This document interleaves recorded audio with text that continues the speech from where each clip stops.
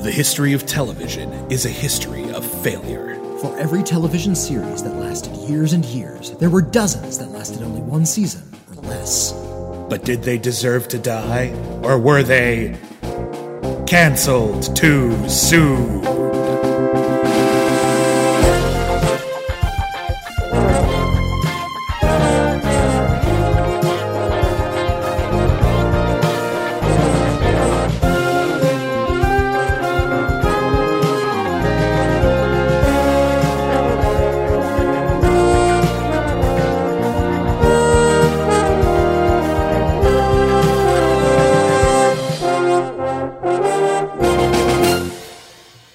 Everybody, and welcome back to Canceled Too Soon, the podcast where we review television series that lasted only one season or less. My name is William Bibbiani. I'm a film critic for the internet, and everybody calls me Bibbs. My name is Whitney Seibold. I, too, criticize films on the internet. Ooh. And people usually just call me swear words. I like that we say we're film critics, even though we talk about TV a lot. We talk about, I guess we are media pundits at this point. We're cinema critics, regardless of where they end up.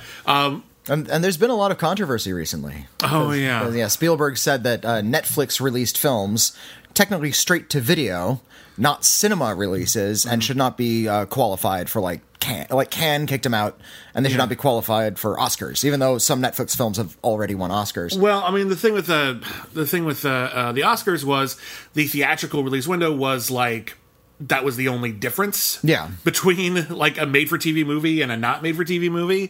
So either all movies, regardless of where they debut, need to be qualified at the Oscars, and if that's the case, no movie should ever win an Emmy. Because it's about the art form and not the medium. Yeah. Is the award about the medium, that it premieres in, or is it about the art form? Well, that's a good question. The technology's changing. We're on this weird cusp, and it's a discussion that needs to be had. But right now, we're doing a TV pilot that was billed as a TV movie. Yeah, it's relevant. We promise. Yeah. A lot of first off, this is pilot season here on Cancel Too Soon. We just finished Cops with Robot Partners month, which was a good month. It was, and it ended on a high note, I think. Almost Human's one of the best shows we reviewed. And we're doing another theme month for April. And if you're not following us on Patreon, or if you didn't catch the last couple of minutes of our last podcast, there's a reason we're doing that. It's a couple of reasons. One, we like doing failed pilots. They're some of our most fun shows that we've done to date, because oftentimes they're really weird, and that's why they failed. Steel Justice. Go back and listen to our Steel Justice episode. Oh my God, Steel Justice. There's no way you could possibly regret that. It's amazing.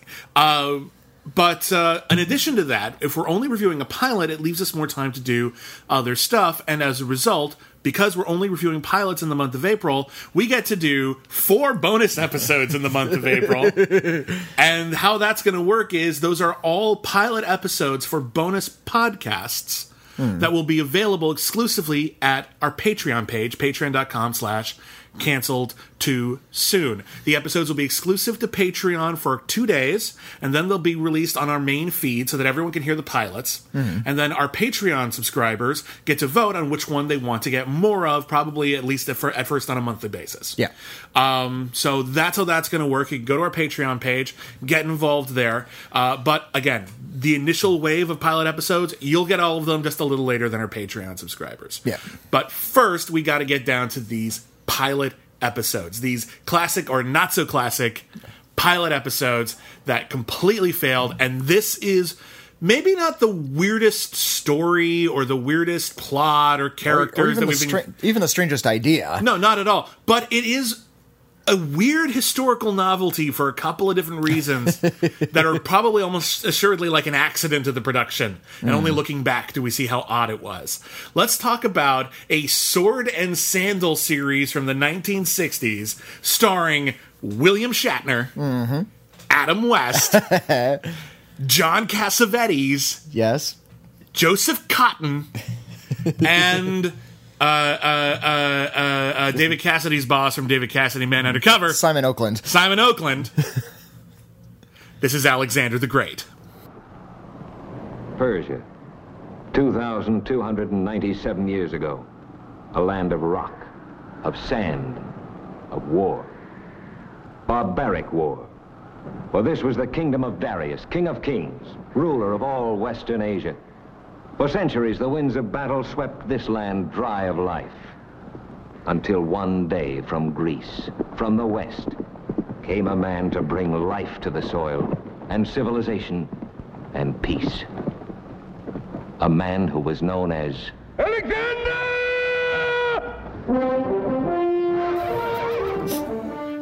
Alexander the Great was shot in 1963. It failed. No one gave a crap.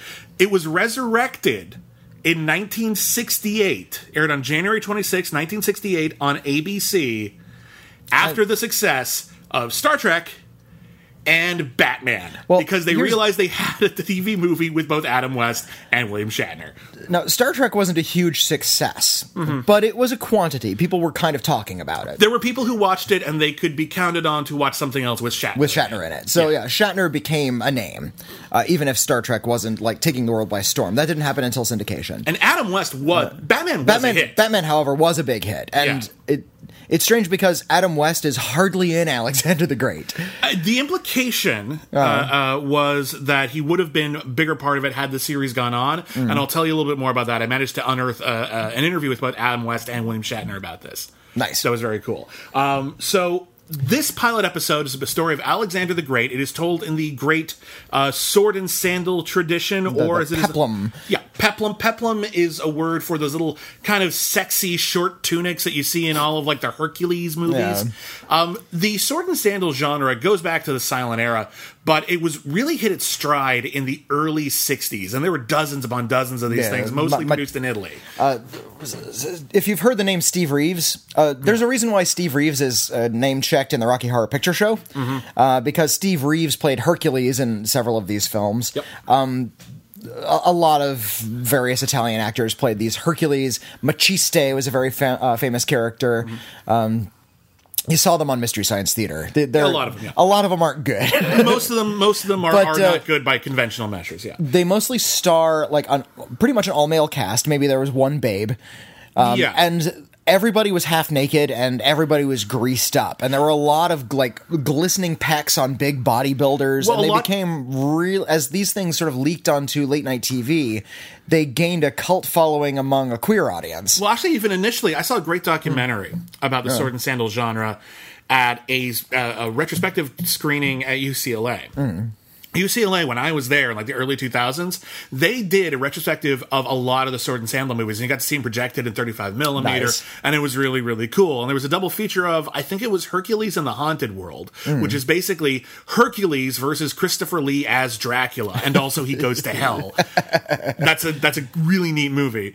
But it was paired with a documentary about the sword and sandal genre, the history of the sword and sandal genre, and its relationship to a burgeoning homosexual audience who didn't have a lot of material that was made for them. There weren't a lot of stories made for in a homoerotic viewpoint, and to have them in theaters was apparently quite a big deal, and to have that overlap between the Muscle magazines, which was largely pictures of bodybuilders, was, you know, an important cultural touchstone for some people.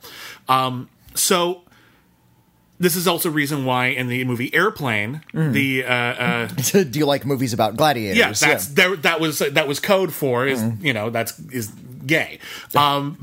So Alexander the Great is very firmly within that mold. It is very beefcakey. There's a lot of shirtless men. William Shatner bathes in the foreground, and he makes a point of washing everything. Joseph Cotton playfully pours water on William Shatner, and it's like, and it's great. Like, that's the fun stuff, honestly, when they're just sort of unabashedly going, isn't masculinity fun? Come on, everybody. And it's I'm not sure if the filmmakers like knew they were inserting queer text, or if the actors were sort of playing with the text. I feel like somebody must have known, but there were a lot of people who thought this was just a celebration of masculinity. They didn't sense any sort of gay tension or homoerotic tension at all, which is silly when we look back on it. It's so obvious now. Given how often this sort of imagery is now equated with sort of queer cult film, then yeah. And so what we have here is a very brawny story about male devotion and male betrayal. There is a female character. She's barely in it. And if you look at the Steve Reeves movies in particular, I'm more familiar with the Steve Reeves movies largely because of Mystery Science Theater, because I've seen those multiple times, but I've seen them. And there are female characters in those, but they're not really important to the plot most of the time. Yeah, and in fact, there's often they're damsels in distress for the most part, or villainesses. Exactly, and the villainesses are frequently, oh no, she's going to seduce Hercules. That'll take him off of his game. Yeah. That'll distract him from helping out all the men. Oh no, Hercules is having sex with this woman. What a tragedy. That's the plot. And that's fine, but it's interesting that that's so pervasive. Alexander the Great was created by, it's listed as creator, Robert Piroche. Robert Piroche actually had a long career of writing or co-writing neat movies, including the Marx Brothers film A Day at the Races, I Married a Witch, Hell is for Heroes. He wrote a bunch of TV series. He wrote a bunch of episodes of The Waltons. It was co-written by William Robert Yates, who worked on The Streets of San Francisco, the Cancel Too Soon anthology series, Tales of the Unexpected, and we recently ran into him when we reviewed Herbie the Love Bug. A lot of prolific people worked on this. It was directed by Phil Carlson, who actually had a very respectable career as a feature film director. He directed the Joe Don Baker hit film Walking Tall, which was eventually remade with Dwayne Johnson. Yeah. He directed the Killer Rat sequel, Ben. He directed the Matt Helm spy spoof, The Silencers, and he directed the film noir classic Kansas City Confidential, so pretty good pedigree. Again, William Shatner played Alexander. This was 3 years before Star Trek. He was a noticeable actor at the time, but he wasn't super famous. He was in The Intruder. A lot of people knew him from the Brothers Karamazov adaptation, but he wasn't a big star when this was originally produced.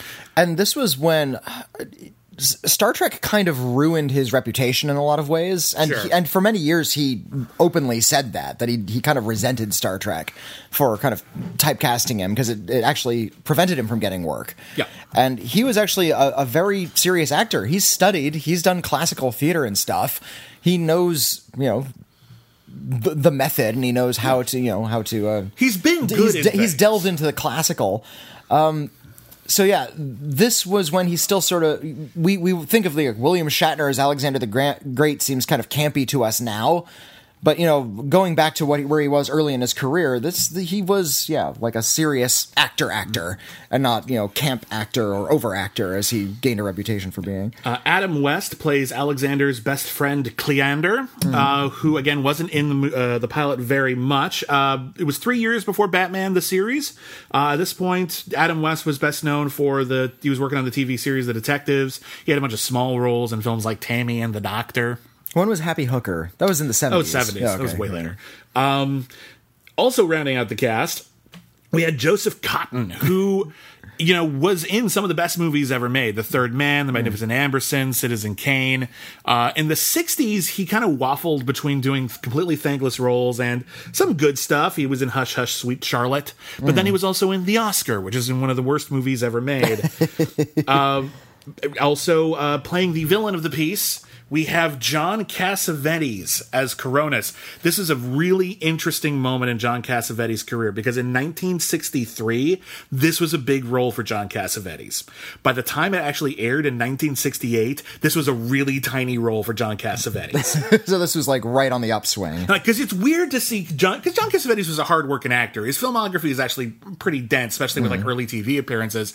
But it's weird to see John Cassavetes, Oscar-nominated actor, star of The Dirty Dozen, Rosemary's Baby, acclaimed filmmaker, one of the great indie filmmakers in American history. Indeed. And it's weird to see him with a broom on his head in a gladiator outfit fighting William Shatner to the death in the desert. Like, it's weird to see that. It seems like the sort of thing he would not necessarily have been proud of based on his kind of well-stated principles of cinema later on. As an actor, I think stuff like this was what sort of pushed him into the indie world. He was always interested in sort of making his own kind of naturalist dramas, and those are the kinds of films he ended up directing, stuff like Woman Under the Influence, etc. But yeah, as an actor, he did act in a lot of mainstream films, and I think The Dirty Dozen might have been his big break. Dirty Dozen was in 1967. Yeah. He had an Academy Award nomination for that, and this came out after that. So not only did they have William Shatner and Adam West at the height of their awareness,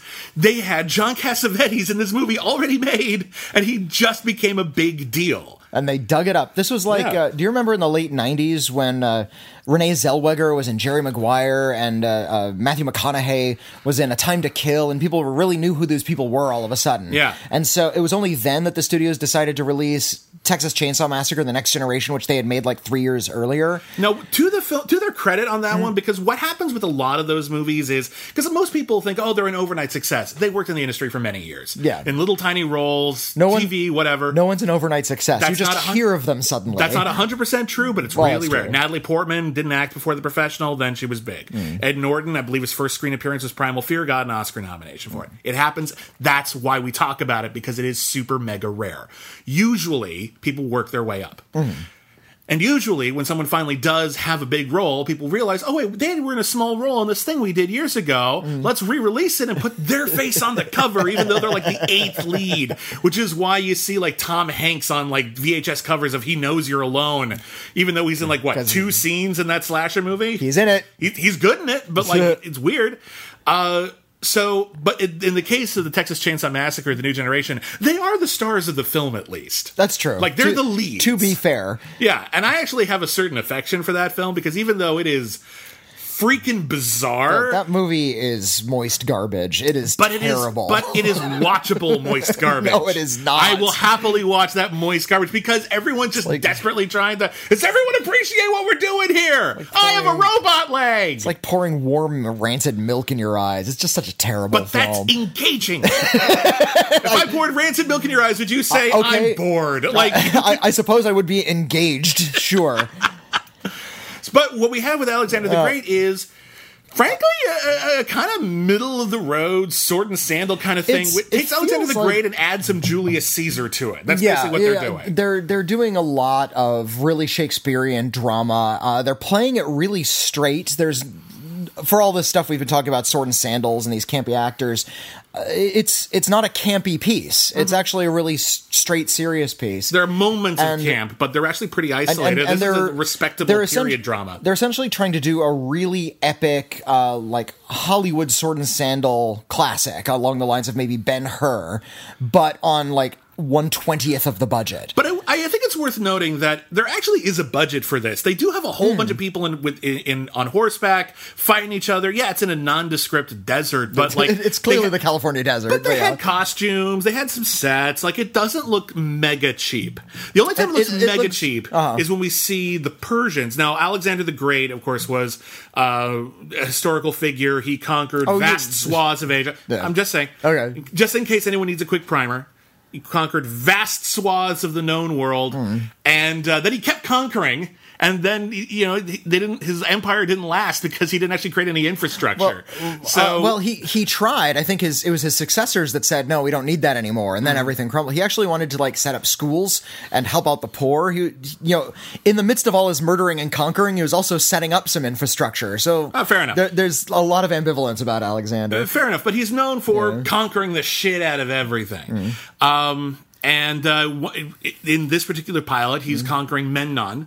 And the Persians. And whenever we cut to Memnon, he's in a tent next to a tree by a lake. Yeah, it's very clearly a park. He's in a public park, and he's in a tent, and he's wearing like the fakest looking beard you've ever seen. And they talk about like, oh yeah, Alexander crossed the mountains, and we didn't see him coming. He totally flanked us, my lord.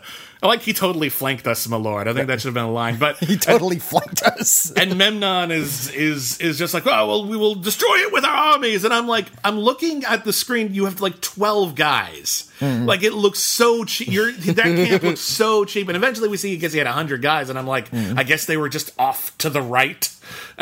We couldn't see them. Like they didn't pan over to this huge army he supposedly had because it looks like we caught him in the middle of a picnic. Yeah, and it's really funny. Memnon was played by an actor named Cliff Osment, and he has been in like everything. Sure. He has like almost 100 credits. He was in a lot of really notable TV and movies. He was in like episodes of Heart to Heart, and I saw him on Knight Rider once. I'm looking at his filmography right now. He was in the Apple Dumpling Gang. There you go. Always good. So when Alexander the Great opens, it opens with a whole bunch of dead guys hanging from a tree. And you heard the clip earlier of this very portentous voiceover. I think it's by Joseph Cotten. They never actually clarify who's narrating. It sounds like Joseph Cotten. Yeah. And he says, yes, the ancient world, war, terrible, everything bad. It's a good thing Alexander came around to bring peace. And I'm like, he conquered a lot, but okay. And Alexander has arrived to cut down all these dead guys. One of the dead guys is still alive, and it turns out that this was Adam West's group of people. And Alexander is best friends with Adam West, and he will not let Adam West be taken by the enemy, and so he immediately races after them. Against orders, and it is... Well, against advice. Against He's still advice. in charge. Okay. Somebody runs back and says, well, Alexander's missing now. He's off helping Adam West. And it's then that the scheming begins. Oh, yes. Right away. Right away, they say, well, if Alexander's not here... must mean he's dead, so we can take over the throne. And even though John Cassavetes doesn't necessarily really want it, at least in dialogue, he accepts it right away, and his plan is to get the hell out of Dodge. Immediately, just like, fuck it, we give up, we're done.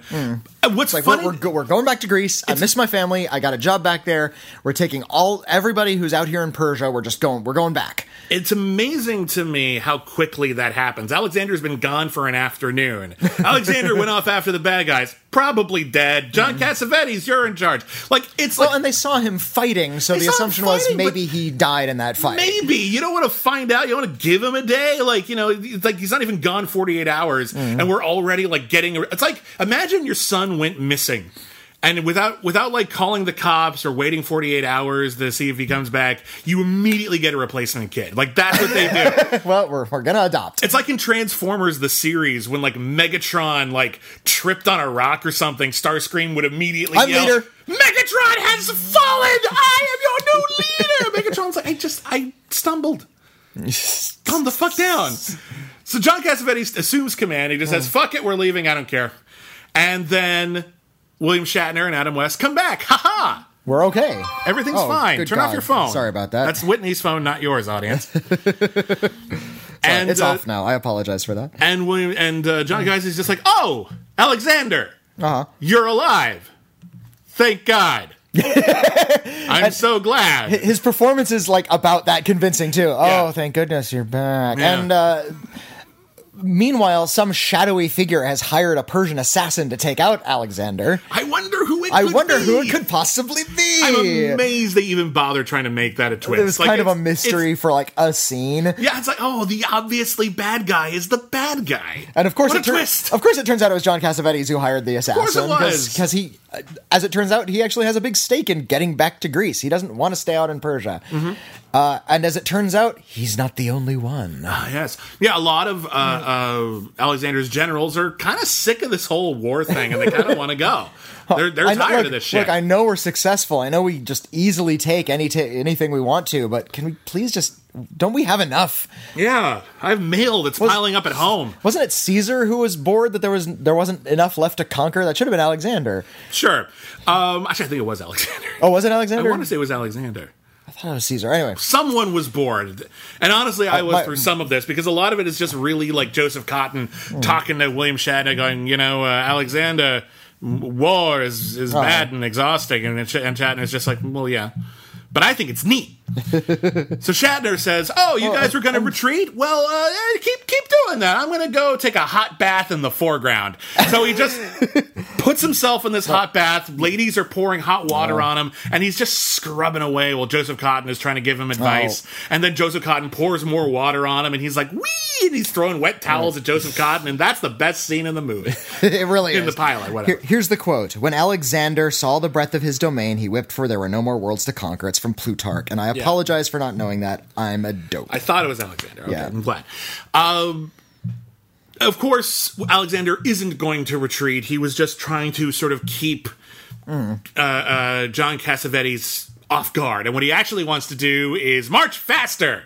Yeah. That's his plan. We're going to march super fast. We're going to march. We're going to run. We're going to run across the desert instead of march. And we're going to get there in 3 days as opposed to 7. And we're going to surprise the enemy. And we're going to kill the fuck out of them. And all the old generals are just like, that sounds tiring. We should kill Alexander. We should kill Alexander. Let's ask Joseph Cotten. Joseph Cotten, should we kill Alexander? Joseph Cotten's like... He waffles for a minute. We had seen... This is almost the good bit of a good drama. Because when... Alexander makes that order that we're going to basically almost kill our army in order to get there fast. Joseph Cotten says, "Listen, man, I'm a soldier. You tell me this person is an enemy of the state, I will kill them. You tell me they're an enemy of you, I will kill them. You tell me to fight a war that I think my soldiers will die in and that we won't win. I'm going to tell you that I think that's a bad idea." Yeah. And that creates a believable schism. Like, there's an actual scene with William Shatner acting opposite Joseph Cotten, and they're both pretty good. Because Shatner is playing like a young hothead who is convinced of his own godhood. He fucking says it. And Joseph Cotten is an experienced, older person saying, I don't think this is wise. So when... John Cassavetes goes up to Joseph Cotten and just says, "Hey, we're thinking about killing Alexander." There's a moment where you think Joseph Cotten might go for it, and that's the tragedy here. But actually, Joseph Cotten was just trying to get the bad guys to reveal themselves. They fight, and John Cassavetes kills Joseph Cotten. Yeah. That's pretty good drama, actually. It's good drama. Fine. Yeah. I'm really keen on dramas that reveal the complexities of the power structure in any situation, like the command structure. Sure. Because as kids, we have really sort of simplistic ideas of how command works. We look at our teachers and we see nothing but an autodidact, essentially. Autocracy is something we can really understand as children, so we assume that all power structures are going to be that way. And it's not until you grow up and you start working in groups that you realize that it actually is, like, everyone's sort of, like, one person's in charge, somebody has to have the final say. But getting input from the whole group, I think, is actually a really interesting thing. Actually, I love scenes in movies and in TV shows where a whole group of really intelligent people, like, gather around and discuss strategy. And, they kind of shoot down each other's ideas and they bounce ideas off of each other, because I think that's really realistic and it's really an optimistic way to communicate. So when I see something like that in Alexander the Great, where we have a leader who has been incredibly successful, and Shatner's actually pretty good as this kind of really brash hothead who knows he's successful and is just endlessly confident and has never known failure, against this older character who has seen failure, and having them bounce ideas off of each other. Actually, yeah, it's really, really fantastic. You say the bath scene was the most interesting. It's certainly the most entertaining. Yeah. Where they're making hedonism bot noises, pouring water on each other and talking about how fun it is to take a nice hot bath. But the second best scene is obviously the wrestling.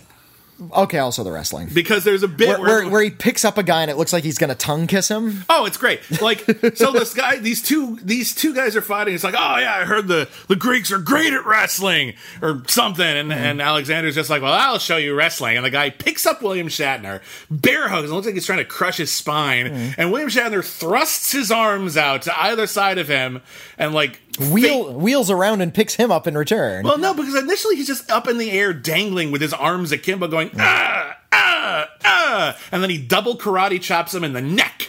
And the guy goes, and then William Shatner has the upper hand. I love how, like, judo chops were considered this, Judo doesn't have chops. I know, but that's what they were called.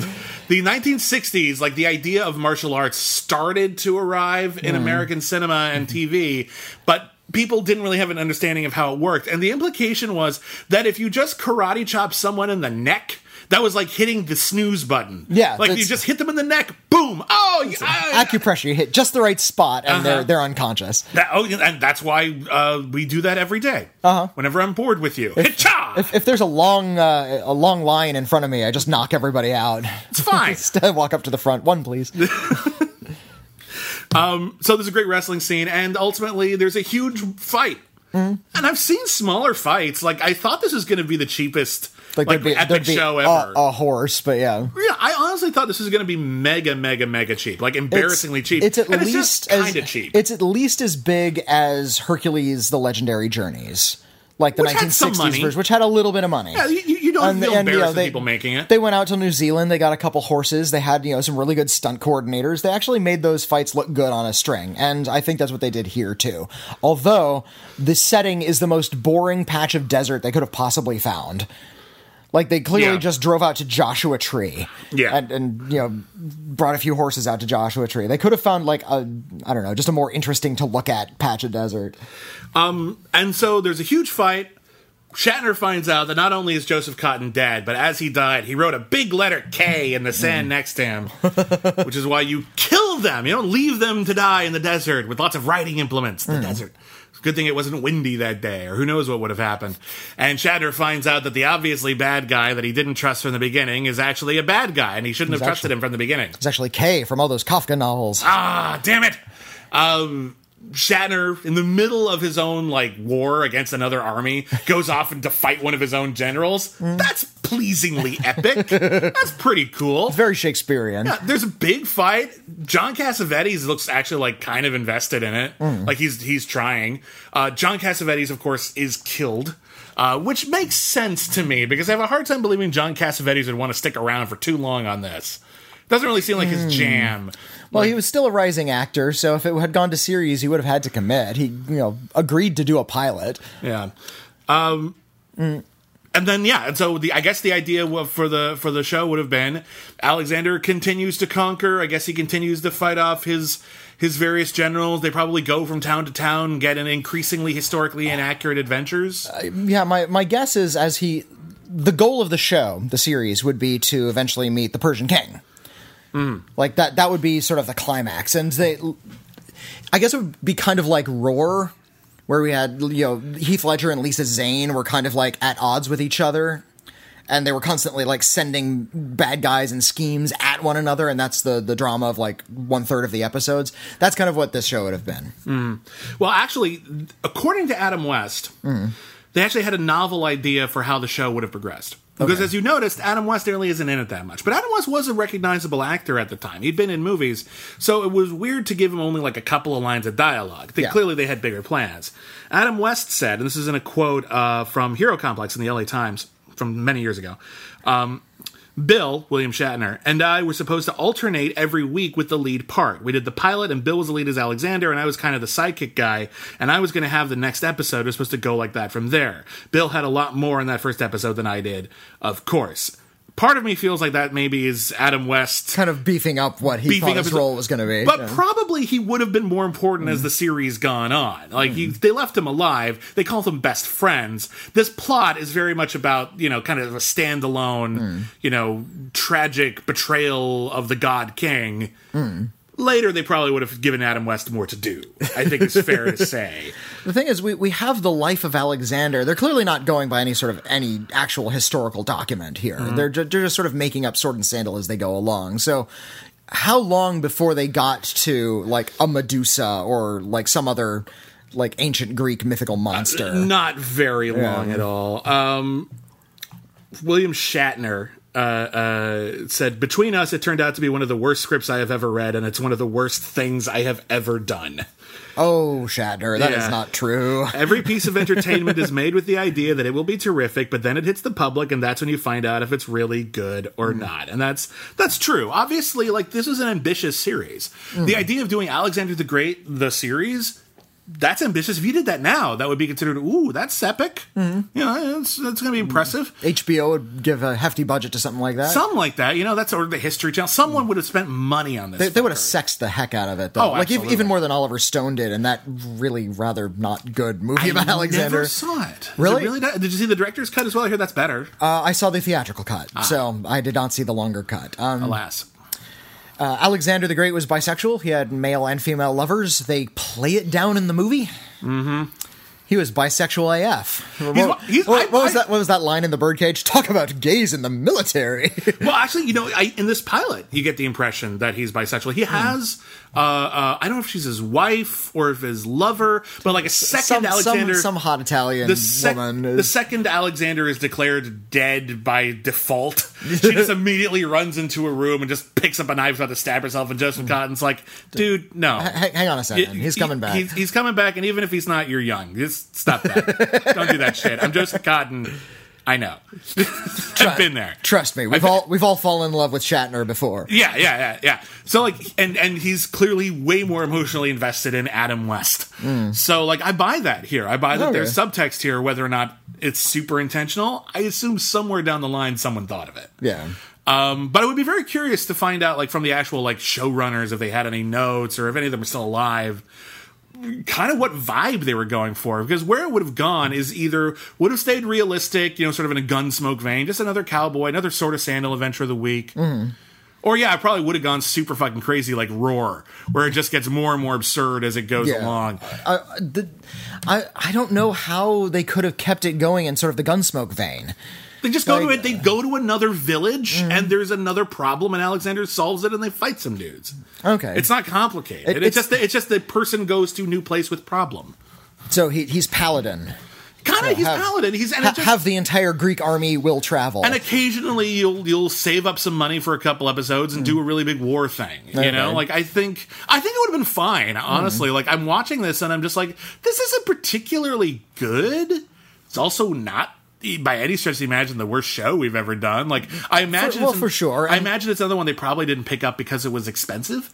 You know, like it was expensive for TV. It seems to me like this would have made a better feature than a pilot. I don't necessarily want to see this week after week because I know they'd run out of ideas quickly. Maybe it's just because I can't think of anything that they might do. But having Alexander go from village to village and like, you know, he's like going to help some young boy find his dog at some point, or he's going to, you know... But that didn't stop the Incredible Hulk. Help a guy, you know, like... Well, but the Incredible Hulk is a lone figure. This is Alexander the Great. He's got millions at his command. He has better things to do than go on weekly adventures in small villages. Everyone has better things to do than go on weekly adventures. Taxes! Not the Hulk! What's the Hulk gonna do? Get a job in a complaint booth? I want to see the Hulk get audited. It's been like 3 years since you filed your taxes, sir. Like, what have you been up to? This is getting me really. It's so much debt. It's not easy being green. Smash debt. What's funny about Alexander the Great, beyond what we've already said, and that it creates, it's not only is it like this early TV attempt to take the sort of beefcake sword and sandal genre and do it as an episodic television series. Not only does it take place in this weird nebulous, like not even nebulous, like weirdly specific point in Adam West, William Shatner, and Joseph Cotton, and John Cassavetes' careers. It is also, when it did air, it aired on a Cancel Too Soon show. Oh yes, yeah. Because this is not. Please elucidate. This, okay, so this was given as a TV movie, but it was actually aired as part of a series of TV movies and re-edited feature films. Some TV movies are made long enough that they can be later repackaged or shown overseas in like a somewhat around 90-minute cut. Yeah. Or something, and sometimes they air as TV movies, and we got to do something with it, like Steel Justice. I know the Man from U.N.C.L.E. was notorious about that. They would cut together episodes and release them as feature films. That happened a lot. It happened with Battlestar Galactica, the original series. It happened with the original Mission Impossible. But here, they clearly didn't do that, and the episode itself is about 45 minutes long. So what are they going to do with it? Well, what they did was they ended up airing it on an anthology series called Off to See the Wizard. Oh, no. Off to See the Wizard was an anthology series hosted by Dorothy Gale, the Tin Man, the Cowardly Lion, and the Wizard of Oz, animated. Okay, I'm down. And they would be like, what are we watching tonight, wizard? And the wizard would do some funny bit, and then they would show the movie. And they would show, like, re-edited Wizard of Oz. They'd show, like, half of Wizard of Oz one week and the other half the next week. And they needed a whole lot of content. And okay, this is the kind of show that is done for practicality's sake. yeah. We have all this content, and we may as well try to package it as a new show so it seems more original. Yeah, so we'll do the bare minimum of original content sort of as bookend material, and then we'll show these movies. So they would show, like, a lot of it was stuff from MGM, so they would show, like, Clarence the Cross-Eyed Lion, which had only just come out at the time, or The Adventures of Huckleberry Finn, or Island of the Lost, or Flipper in, like, 2 parts. But then they would have individual episodes, and I want to find out how many of these were failed pilots, because they have titles like Gypsy Colt and Mike and the Mermaid and Wild World, and I'm curious, like, if this was just a repackaging mechanism for those things, or if those were shorts that got beefed up somehow. But yeah, it's the magical world of Disney, but it was the magical world of MGM. Okay. And that's kind of neat. We'd probably have a real hard time tracking all those things down. But if you want to take a look, there a lot of, like, the interstitials, a lot of the, like, animated intros to these are still available on YouTube, and you can just sort of see these reasonably well animated Wizard of Oz cartoons introducing Flipper. Weird. That's weird, right? God, it must have been such this weird hallucinatory experience. Like, if you stagger in to the house in, like, 1963, and you're thumbing around through the late night television stations, you don't know what you're going to get. Yeah. Like, it's just kind of a content roulette at that point. They would just air whatever. It's nuts. There's a really great DVD box set out there called Hey Kids, and it's nothing but children's programming from, like, the mid-1950s. Yeah. Like, forgotten TV show. Like, there's Kukla, Fran, and Ollie, and other shit, and Howdy Doody, and stuff you might recognize, but also, like, here's a gentle kids show host, this young woman who would read stories, and then whistle, and then, like, blow bubbles for 5 minutes. Yeah. And that entertained kids, I guess. That's all we had. Yeah. It was that or read, and we're not going to do that. Like, you got to do something. You got to watch a thing. Yeah, TV was just sort of, like, weird and random a lot of the time, and there's a lot of early programming that, if you were around for it, like, you talk to your parents or whatever, and they would say, like, I had this show I watched when I was a kid. I don't remember what it was called. I don't know who was in it. I just vaguely remember this person shrinking themselves to the size of their pet mouse named Poo Poo Piffles. Or Sniffles. Sniffles was what it was. And, is this a real thing you're describing? Yeah. Oh, okay. Yeah, I forget what it's called off the top of my head, but my mom watched it. It's called Poo Poo Sniffles, or just Sniffles? No. It's Make Me Just as Small as Sniffles was part of this rhyme. Hang on, let me see if I can find it. Just as small as Sniffle. Charlie Sheen, Ben Vereen, shrink to the size of a lima bean. That kind of idea, yeah. Sniffles. Yeah, Sniffles was the name of the cartoon. It was called Sniffles. Yeah.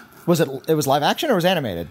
It was animated. Okay. I think one I remember, one that was always pointed. I was always pointed in the direction of maybe this. I'm thinking of something else. I'm old enough to remember seeing kids program on UHF stations when the networks weren't doing it for you. You could go to, like, the hundreds and hundreds of public TV stations. I'm old enough to have a TV that was A, in black and white, and B, had 2 separate dials. One where you could turn, to the network stations, one you could, like, turn to all the UHF stations. Oh, yeah, I had one of those. That's how I saw Trenzor Z, which was one of my favorite shows as a kid. There you go. Which was a repackaged anime, originally called Mazinger Z. And one of the public station TV shows was called Whitney and the Robot, which I thought was interesting because it had a male named Whitney, just like me. And it was like an educational show, and the robot looked like a colander on wheels. It was, yeah. Sniffles is apparently a relatively lesser-known Looney Tune, who would appear in Dell Comics and teamed up with a little girl named Mary who could indeed shrink herself to mouse size. I guess they had their own show at some point. My mom talked about it. The little sneezing mouse? Yeah. Okay, I've seen Sniffles then. Yeah. Okay, I thought that was something else. I think they had, like, a spin-off or something. At least that's how my mom remembers it. Yeah. She could be wrong. I remember my dad once, when I was a kid, came into the breakfast room and it's like, I have this song stuck in my head and I can't remember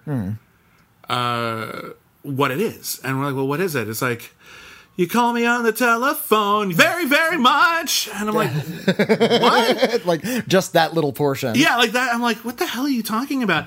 And we would, every once in a while, it was a game to try to figure out what the song was. Uh-huh. And then about 10 years later, I mean, he's driving me to college. Mm-hmm. And like literally the day he's driving me to college, on the radio, You Better You Bet comes on. And it's like, that's it! Very, very much! That's not in the lyrics! It's not even close! What are you talking about? It's you better, you better, you better, you bet. Not very, very much. No wonder we didn't know that. Just a misheard lyric that he'd been carrying around My for all point those is years. that these kinds of things before we had the internet, like if you before didn't it was archived. Yeah, my mom wondered about sniffles for decades. I looked it up in a couple of seconds on this podcast. So, like, there's some weird sort of anthology series that never got released on home video and never aired in syndication. Someone out there was just like, it's burned into their brain. It was real. It actually Shit. existed, and that's what it is. I think that's fascinating. I love that little these Those little alcoves of TV history. moments, yeah. So yeah, this was Alexander the Great exists on this weird cusp because it had people who became famous in it, and it had a couple people who had already been famous and were kind of it had a classical bent. It was clearly taking its model from films like Cleopatra and Ben-Hur. It was poised to be a successful thing, and yet was pushed way over to the other side, where it became this weird curio that nobody remembers, and yet now, thanks to the internet, it's just on YouTube. Yeah, now you can find this pretty easily nowadays. Yeah, it's a weird show, but mostly weird in its existence. You actually watch it; it's fine. It's fine. It's not particularly good. Would you say it was canceled too soon?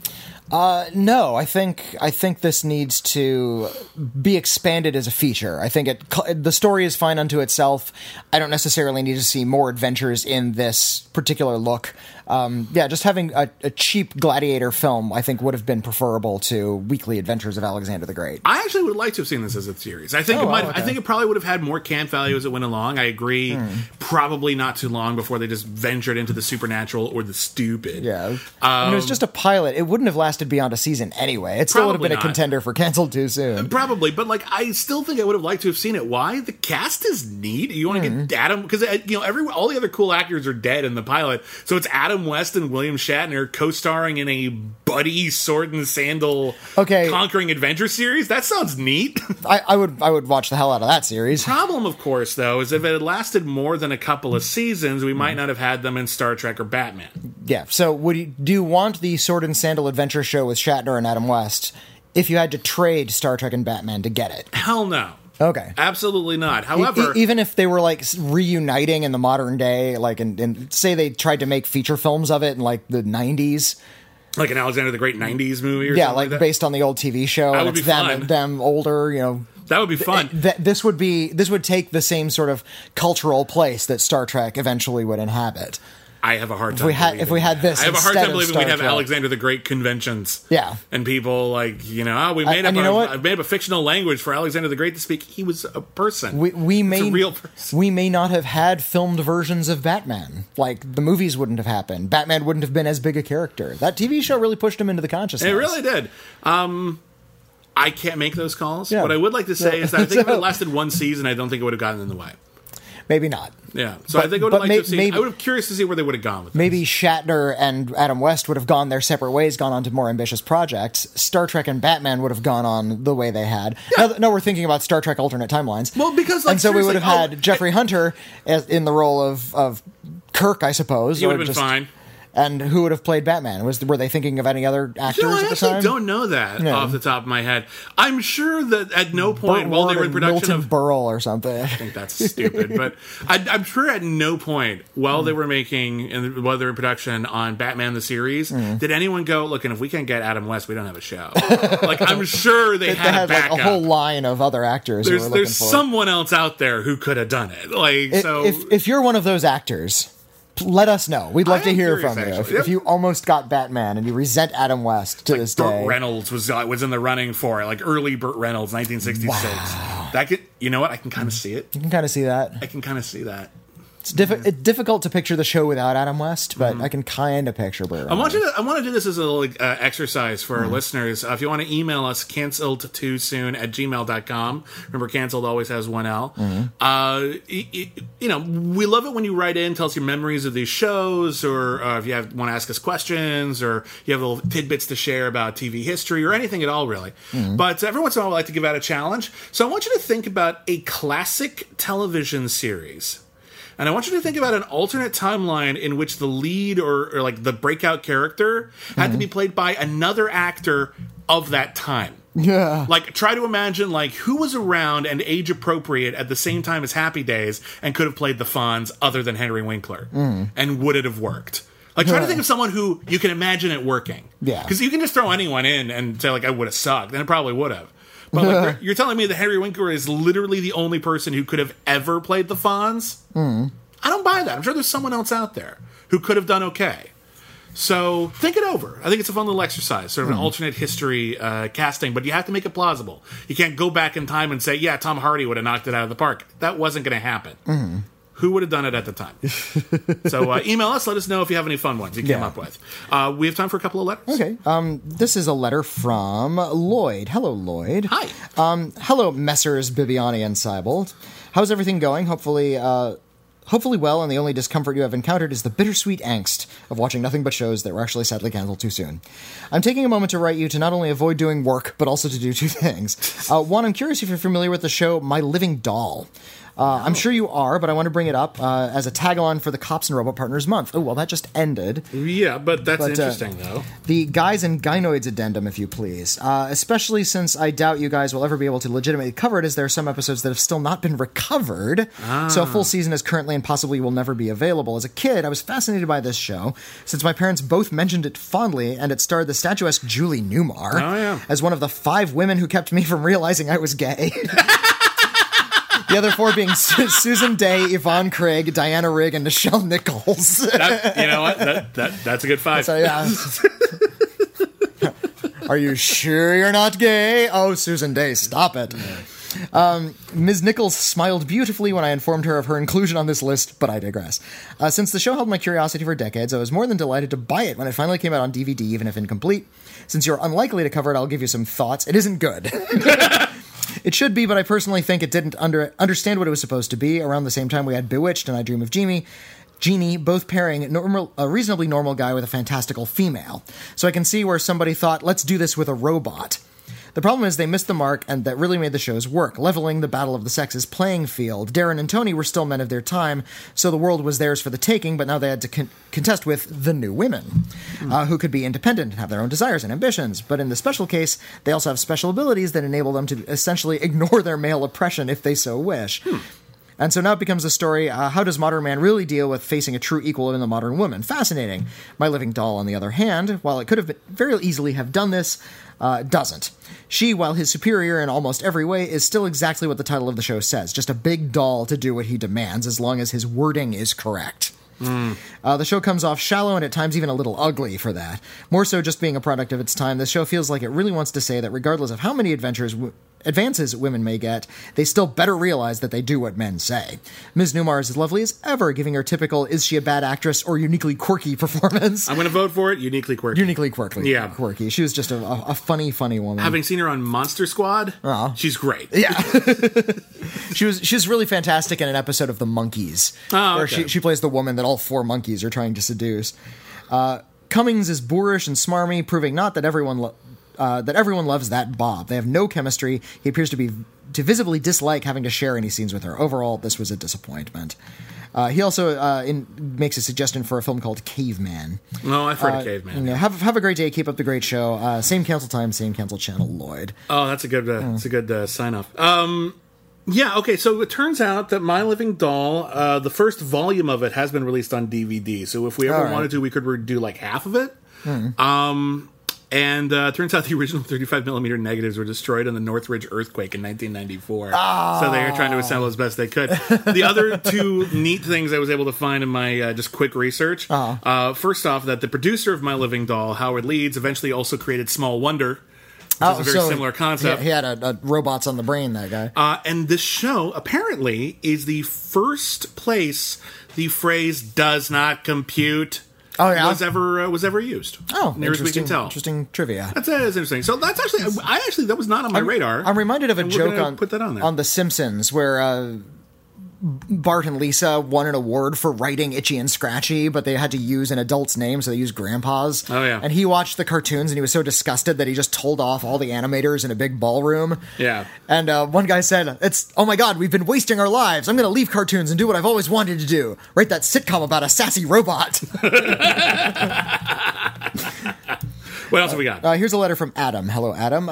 Dear Hobbs and Whitney, as my autocorrect calls you. You know what? Can I call you Hobbs? Please.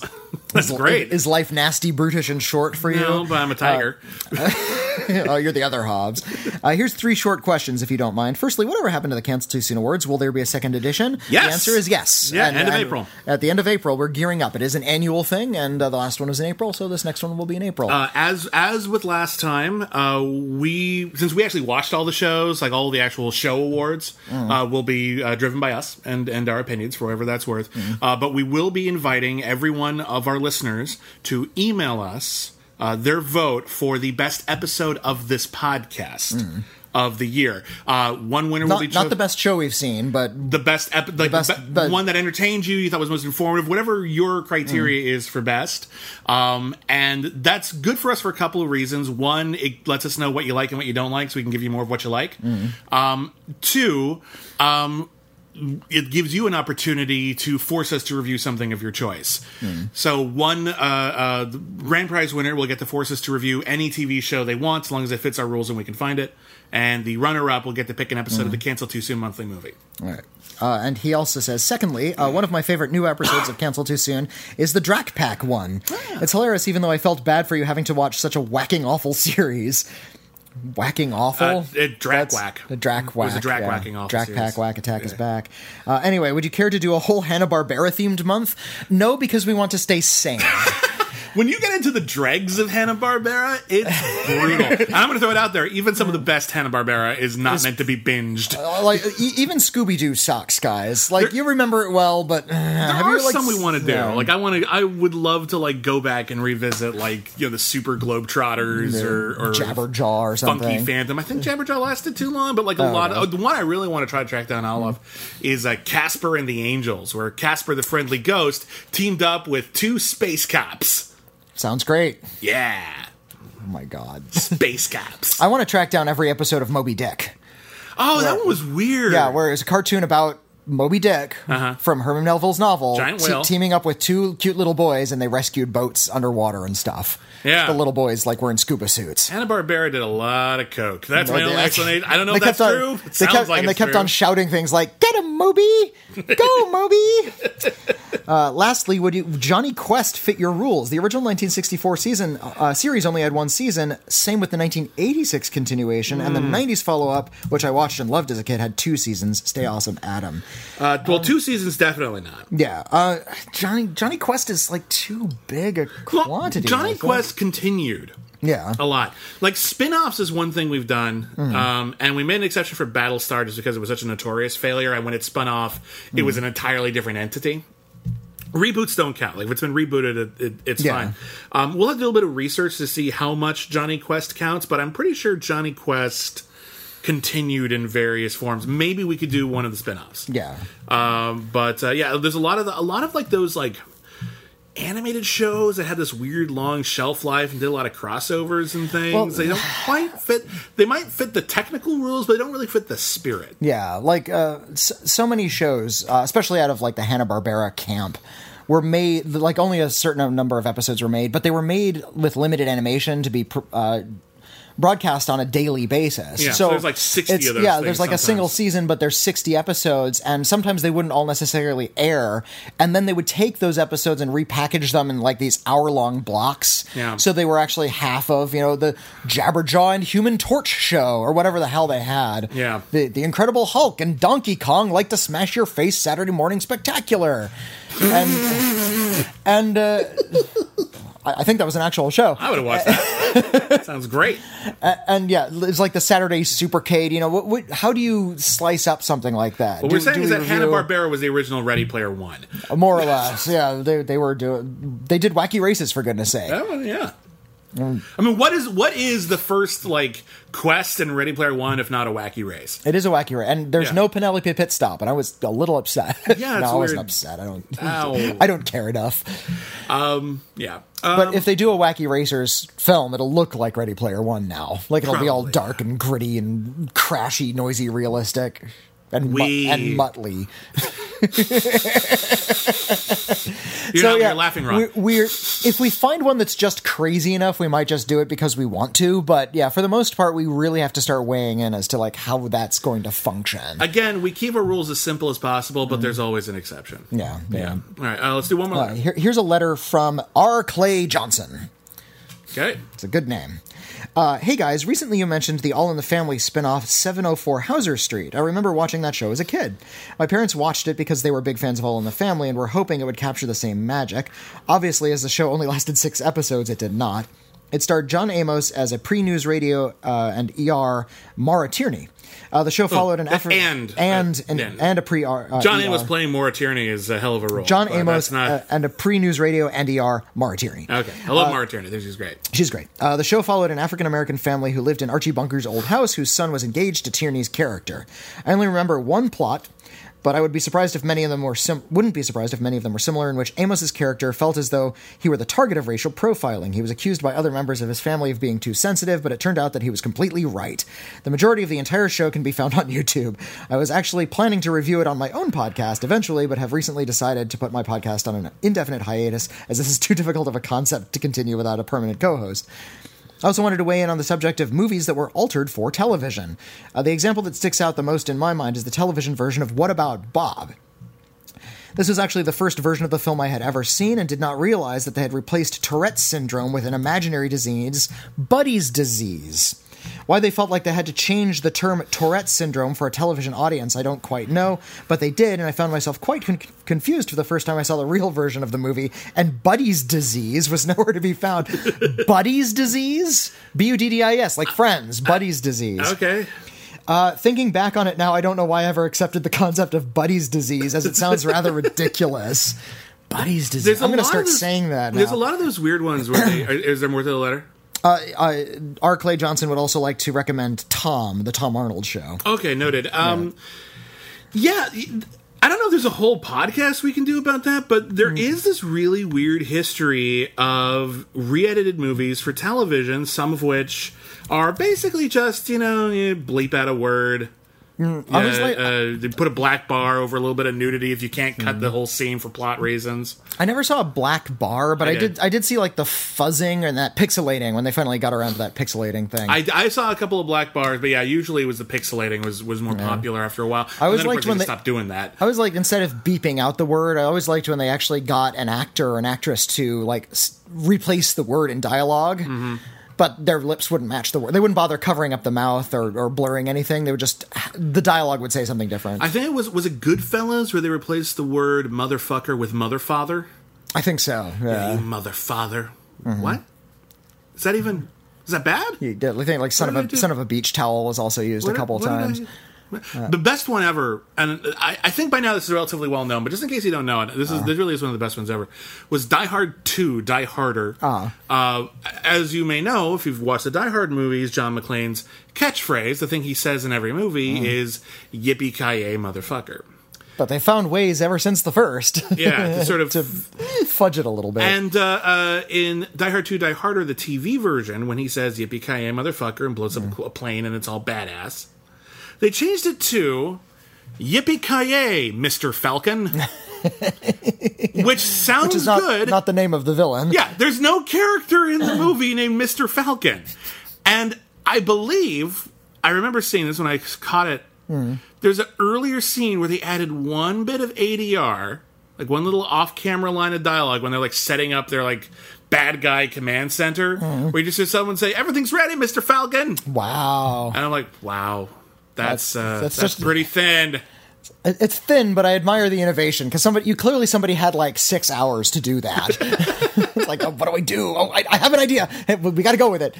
One of my favorites, I saw Ferris Bueller's Day Off on television, and they couldn't say ass on network TV. And there's a line of dialogue about Cameron putting a piece of coal in his ass. You could put a piece of coal in his ass, and a week later you'd have a diamond. That was the line. The version we had, they clearly had a different actor to dub over the replacement cuss. So it was just a flat shot of Matthew Broderick saying he's so uptight, but you could put a piece of coal in his fist, and a week later you'd have a diamond. like. They didn't care. No. No one's going to care. We're done. The really fascinating thing is when they have an R-rated film and they cut all of the R-rated content and it's not long enough any longer to fit in the 2-hour time slot. And they have to put in deleted scenes. They have to put in deleted scenes. And for a long time, that was really a treat because you couldn't get that on DVDs. There weren't DVDs yet. So I saw scenes from Blazing Saddles and The Man with Two Brains that weren't in the final cut of the movie. For broad comedies, that can be fun, but sometimes it's just it's really super superfluous. I remember I saw a TV cut of Tin Cup. A pretty funny golf movie with Kevin Costner, Rene Russo, and Cheech Marin. I like it fine, and it's a bit of a relic, but what are you going to do? And they added this scene that was just them driving their Winnebago through a gate. It was just oh, we got to get in here. Well, I don't know if you're on the list. Well, we are. Oh, well, I'll check. We're going to put that scene in for no reason. Yeah, it's just really, really boring. I read a story once. I can't remember what movie it was. I think it was a Mr. Moto film. Now, if you recall Mr. Moto, there was a series of films in the 30s and I think the 40s that were about a detective, and it was Peter Lorre and rather offensive yellowface, but whatever. Not but whatever. That sucks, but that's not the point of the story. And apparently the movie was running short quite a bit. So they added a scene of Peter Lorre, Peter Lorre immediately. First off, he heard a plot point, and then it just cut to him in Cairo, wherever the hell he had to go. And they added a scene of Peter Lorre hanging up the phone, walking outside, hailing a cab, driving the cab lets him off, gets to the airport. Travel music. We're padding out the film. I think your wife actually had a theory about the quality of a movie is inversely proportional to the amount of scenes of people parking cars. That's right. This is something she noticed watching Mystery Science Theater. They had a lot of time to talk in Mystery Science Theater because a lot of bad movies have to pad out to get to feature length. There's usually a lot of dead space in really bad movies, and they have to... They usually pad it out by watching people pulling up in a car, pulling up into a driveway, getting out, and then going into the house, and then the scene begins. You didn't need any of that. And if there's a lot of those in your movie, you're watching a bad movie. Damn right. And we watch bad shows here and Cancel Too Soon. And we'll wrap it up there. But by all means, email us, canceledtoosoon@gmail.com. We're also on Twitter @canceledcast. I'm at William Bibiani. I'm at Whitney Seibold. We have later this week, tomorrow, if you're on our Patreon account, we have our first Cancel Too Soon pilot for our own podcast. The pilot episode is for a show called Cancel Too Soon, The Home Game. That's right. Cancel Too Soon, The Home Game would be a show in which we exclusively looked at maybe not short-lived game shows, but defunct game shows. Game shows that no longer exist. Yeah. That a lot of people remember, found them more fun. And we're going to start off with, in our pilot episode, Donald Trump's game show. Of the many things that Donald Trump failed at, one of them was making a game show. Trump Card, which aired in the early 90s. Actually had quite a few episodes, but, lasted only one season. And it was a quiz show. And Donald Trump showed up in the pilot, and he did some promotional work for it, and it was not good. So we're going to talk about that. That's going to be a real hoot. But, as that series progresses, there's a whole bunch of stuff we can do. Oh, God. So we got that going for us. But next week on Cancel Too Soon proper, since it's pilot season, we're going to do another failed pilot. And we're going to do another interesting little footnote one. You might recall or might know that on April 13th, Netflix is debuting a new television series based on Lost in Space, the classic sci-fi series from the 1960s. What you may or may not know is that about 10 years ago, John Woo directed a pilot for a Lost in Space television series for the CW that was not picked up. And we tracked it down, and we're going to talk about The that. 90s Lost in Space reboot. 2000s. Or 2000s. 2000's Lost in Space reboot for the CW. So it's like Dawson's Creek in space with action. Awesome. Robinson's Creek, I suppose. It's the Robinsons, Lost in Space. So it's more about the family. Yeah, It's exactly. like party of 5 in space. So we'll be reviewing that next week. By all means, stick around. Check us out on patreon.com/canceled too soon, where in addition to getting the bonus content and voting for which of these new shows we're going to do as a bonus piece of content, you get to vote for an episode of the show every single month. We like to outsource these things. The current poll for which pilot we're going to review, I think in probably the third week of April, is kind of locked up right now. It was a runaway. It's probably, unless there's a huge tide shift, gonna be another William Shatner show. This one about superpowered Amish people. So stick around. It gets beautiful. And once again, you surprised me. I really thought you guys would go for tag team. Tag team, the one starring Rowdy Roddy Piper and Jesse the Body Ventura as wrestlers who give up wrestling to become cops.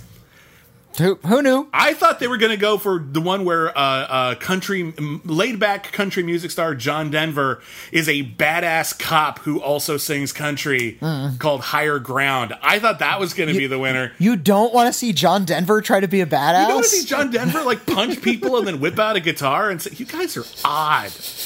Then again, I guess William Shatner and Superpowered Amish People, produced by Francis Ford Coppola, is pretty neat too. TV history is weird. Yeah, they just tried everything, didn't they? I'm so glad we do this show. I love this show. This is one of my favorite things that I get to do every week. I'm so glad. And thank you for joining me, Whitney. Thank you for having me. And thank you to all of our listeners for joining us. Again, stick around. There's more cool stuff coming up. You're going to have an opportunity to force us to review a show of your choice if you win the sweepstakes and vote in the Cancel Too Soon Awards. We will finalize our plans for those probably by next week. Yeah. So thank you, everybody. And that is a wrap, folks. We'll see you next season.